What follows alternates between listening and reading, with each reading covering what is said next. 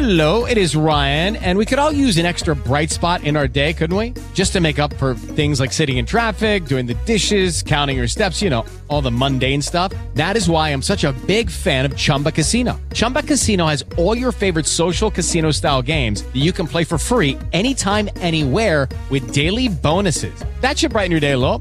Actually, a lot. So sign up now at ChumbaCasino.com. That's ChumbaCasino.com. No purchase necessary. VGW Group. Void where prohibited by law. See terms and conditions. 18+.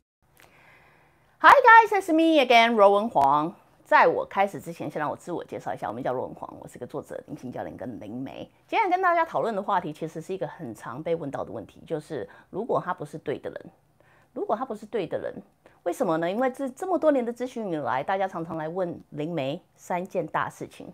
第一是钱嘛，也不是钱嘛，随便你排 order。钱啊，爱情啊，然后再就是健康。关于爱情的时候，人们最常问的其实就是版主，我什么时候可以遇到我的真命天子？那个对的人到底什么时候才会出现？那如果他不是对的人的话，那我现在需要浪费时间吗？所以很常有人来问版主，我说版主，我那个对的人到底什么时候才会出来？其实大家有去找过灵媒的，应该都稍稍有一点经验吧。就是你如果去找灵媒的时候，灵媒当机立断的告诉你啊，今晚之类啊，麦开那个吸干呐啊，不小心，对不起，受到我的记忆影响，会不小心变成台语。基本上是告诉你说啊，现在那个人不是你的真命天子，你不要浪费你太多的时间在这个人身上，或者是很多时候，甚至包括版主你们来问我说，那对的人到底什么时候出来的时候，我会告诉你说啊，可能大概2-3年之后吧，2-3年之后你就可以定下来了，2-3年之后你就会感觉到对的人。这个是不是表示说，那在这个之前，这些人都叫废物呢？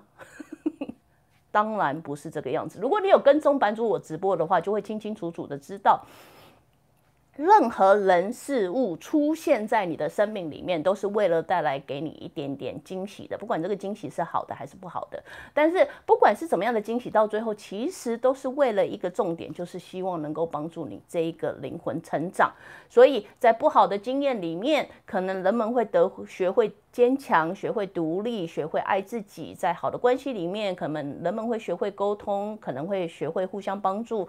所以不管你生命中出现什么样子的人，最终的目的其实都是为了帮助你成为那个对的人。什么叫做对的人呢？就是你的灵魂一直想要成为的那一个人。所以因为这样的前提之下，不管现在的你在现在此刻此时这一个关系里面，他到底是不是灵媒眼中的真命天子呢？他其实都有存在的必要。所以他最终的目的就是为了希望能够将你推进成为那一个对的人。所以如果你可以了解这样子的基础的话，那你就会知道说，当一个灵媒在告诉你说啊，你的真命天子2年后才会出现哦，你是不是就要决定放弃去爱呢？就不要爱了这段时间就不要爱了请不要这么想不开好吗？因为什么你会一直找到错的人呢？很可能是因为你本身也还是错的人，所以你会不自觉的吸引到错的人。所以前几天有一个网友在跟我说，那版主，如果你说我对的人在2-3年之后还没有出现的话，那我现在干脆就不要谈恋爱了。你觉得这样子的话会像是我说的吗？我当然会叫你去谈恋爱，你能够谈多少恋爱就谈多少恋爱，你能够去交几个人就去交几个人。版主我不可能叫你不要谈恋爱，因为很多人在听到啊，反正我的真命天子还没有出现，那我就不要谈恋爱，那种感觉就像是啊，反正这个人迟早会出现的话，那我做这么多努力要干什么？花一点时间思考看看，自己是那个对的人吗？自己是已经是很对的吗？自己就是任何人只要教你成为女朋友都会觉得很满意很高兴的吗？是这个样子吗？所以 anyway 我今天要讲的是突然又想笑的原因是前一天有人跟我讲说反正我一直讲 anyway 是一件很诡异的事情结果我脑子很清楚哦有点题外话，我脑子很清楚的给了一个总结，当我脑子里面东西太多然后又不想要解释自己的时候，我就会讲 anyway 好吗？所以 anyway 版主我要给大家的建议是，与其错的人，不管是任何人给你告诉你这个是一个错的人，是不是就不要用心去爱呢？不是，而是版主我反而希望你们把每一段关系都当作他就是那一个对的人了，他就是 the one， 他就是那一个对的人。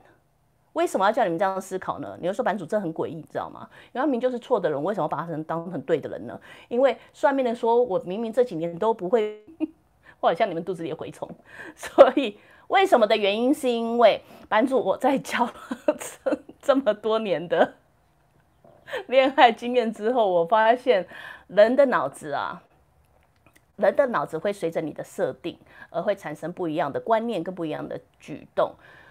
这举动是什么呢？就是当你认定这个人不是对的人的时候，你的脚基本上是一只踩在里面，一只踩在外面。这个叫做预备跑的动作。什么叫预备跑的动作？就是如果你有任何的征兆让我发现是我不喜欢的、讨厌的、不是对的人的状况的时候，我立刻拔腿就跑。所以在这种状况下的情况下，就是我随时准备要跑的状况下的时候，其实再怎么好的情感，再怎么好的对象，也会让你变成不对的对象，因为你总是在找他随时会出错的状况，所以你只要一出错我就跑，一出错我就要跑，你知道我的意思吗？但是一旦你的心态开始变成说啊，你就是我的命中注定了，你的脑子一旦认定对方是你的命中注定的时候，当你在面对错误的时候，你比较愿意去更改它、修正它。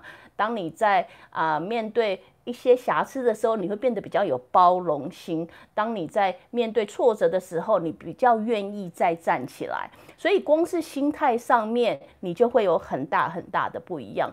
那当然，当版主我在跟你讲说，把对方当作你的真命天子之后，你把你的身心灵全部都贡献出去之后发现他竟然是个渣男、渣女也可以，然后他原来不是那个对的对象的时候，那我岂不是会更伤心、更难过吗？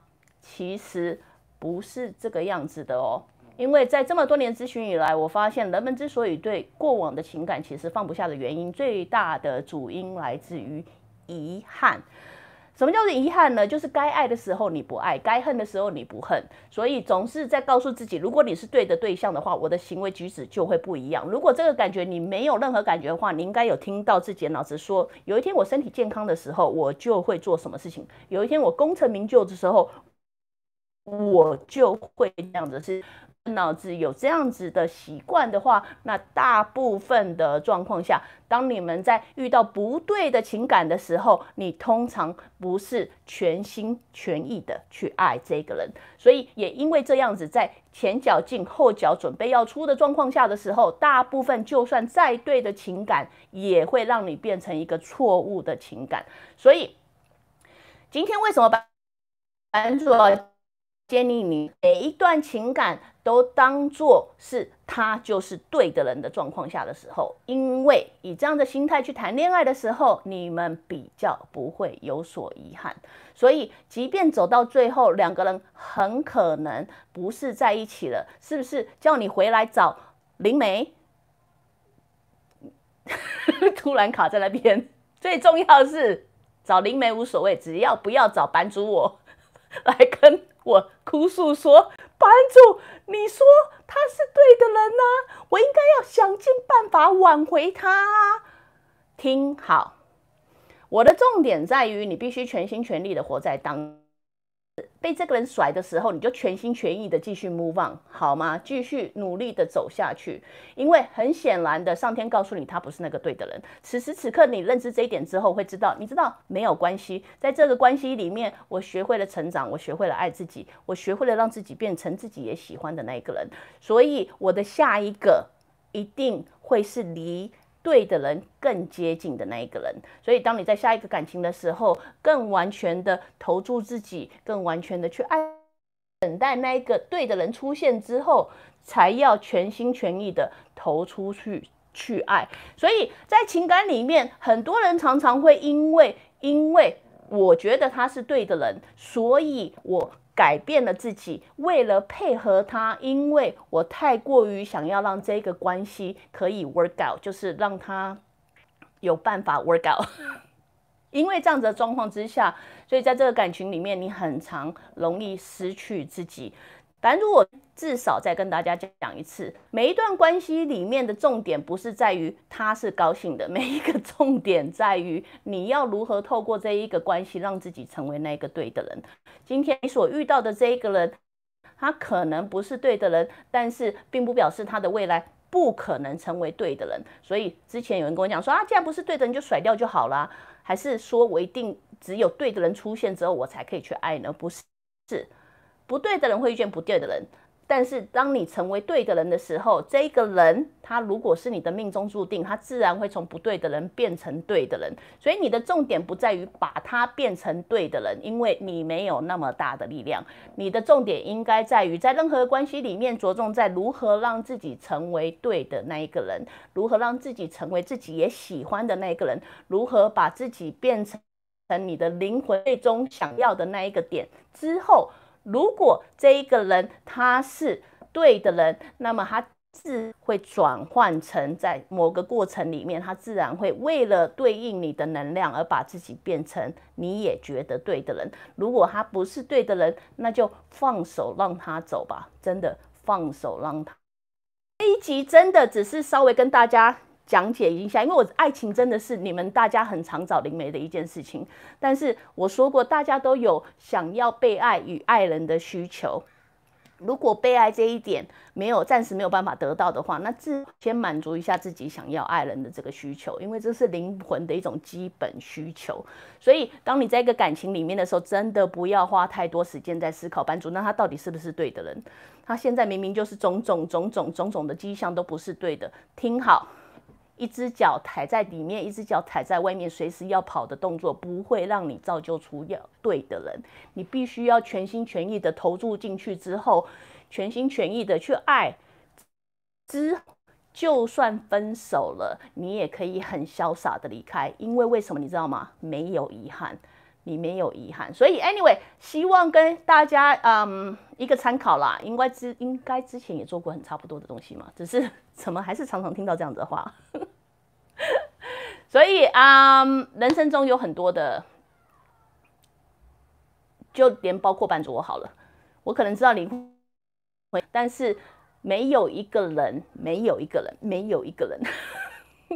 包括你的亲生父母，更不可能是灵媒我，可以决定你的人生到底要怎么走。版主真的只有一个总结，你的人生决定权在于你自己。